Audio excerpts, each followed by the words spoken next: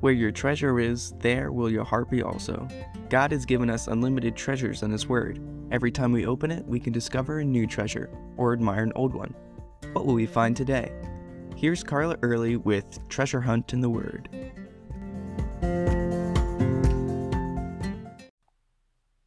Before each of my children left for college, I felt the weight of importance of what I said to them, the last advice I would give, the last things I'd teach them before I released them into the world and let them fly on their own.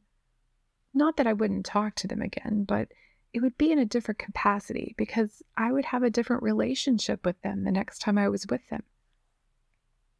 Before Jesus left his disciples, his last words were not teaching or advice or even a command. They were a prophecy.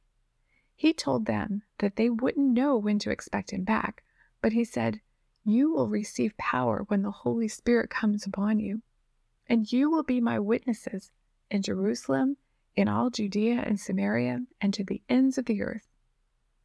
Now this has a lot packed into it, so let's unpack it a bit. First, he said they would receive power.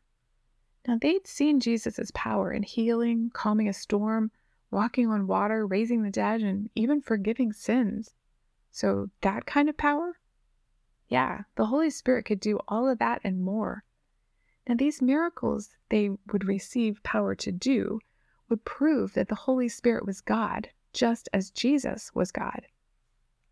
Once he proved that, he didn't have to prove it over and over, though he still does miracles. But the biggest miracle is salvation. Forgiving sins is something only God has power and authority to do. People have been trying since the beginning to get rid of sins, and all those dead animals couldn't really take sin away. Only God's perfect sacrifice, Jesus, could.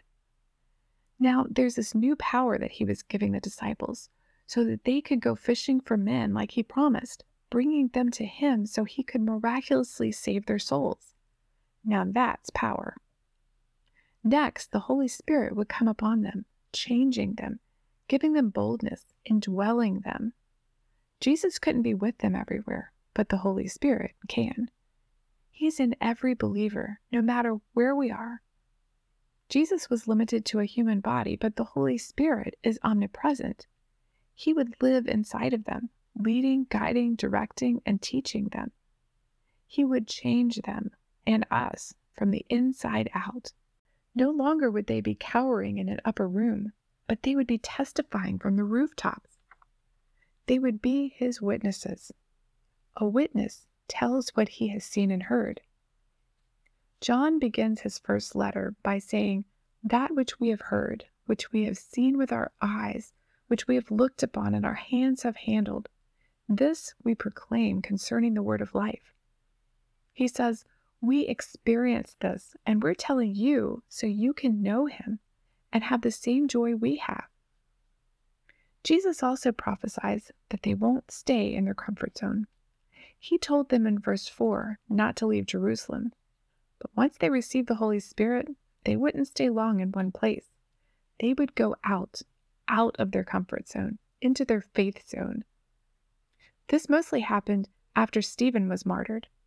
Persecution began and people scattered throughout Judea and Samaria and to the ends of the known world, taking the gospel with them.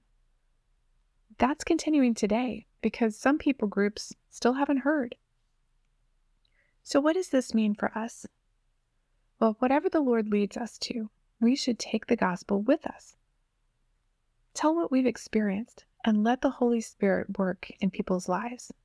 But don't expect to be allowed to stay in your comfort zone. He'll stretch us and grow us in his power, not ours. But we first have to receive that power to be his witnesses. Look for those opportunities.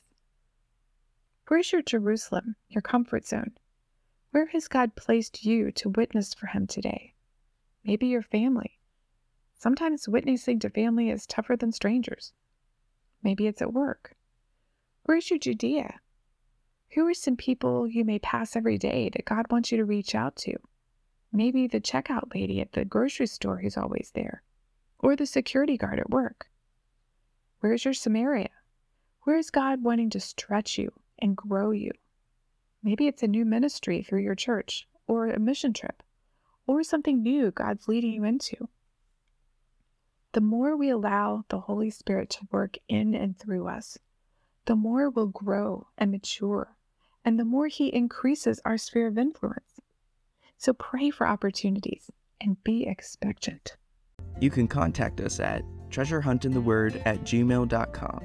We'd love to hear the treasures God has given you through His Word.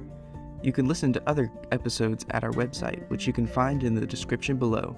Thanks for listening, and remember, where your treasure is, there will your heart be also.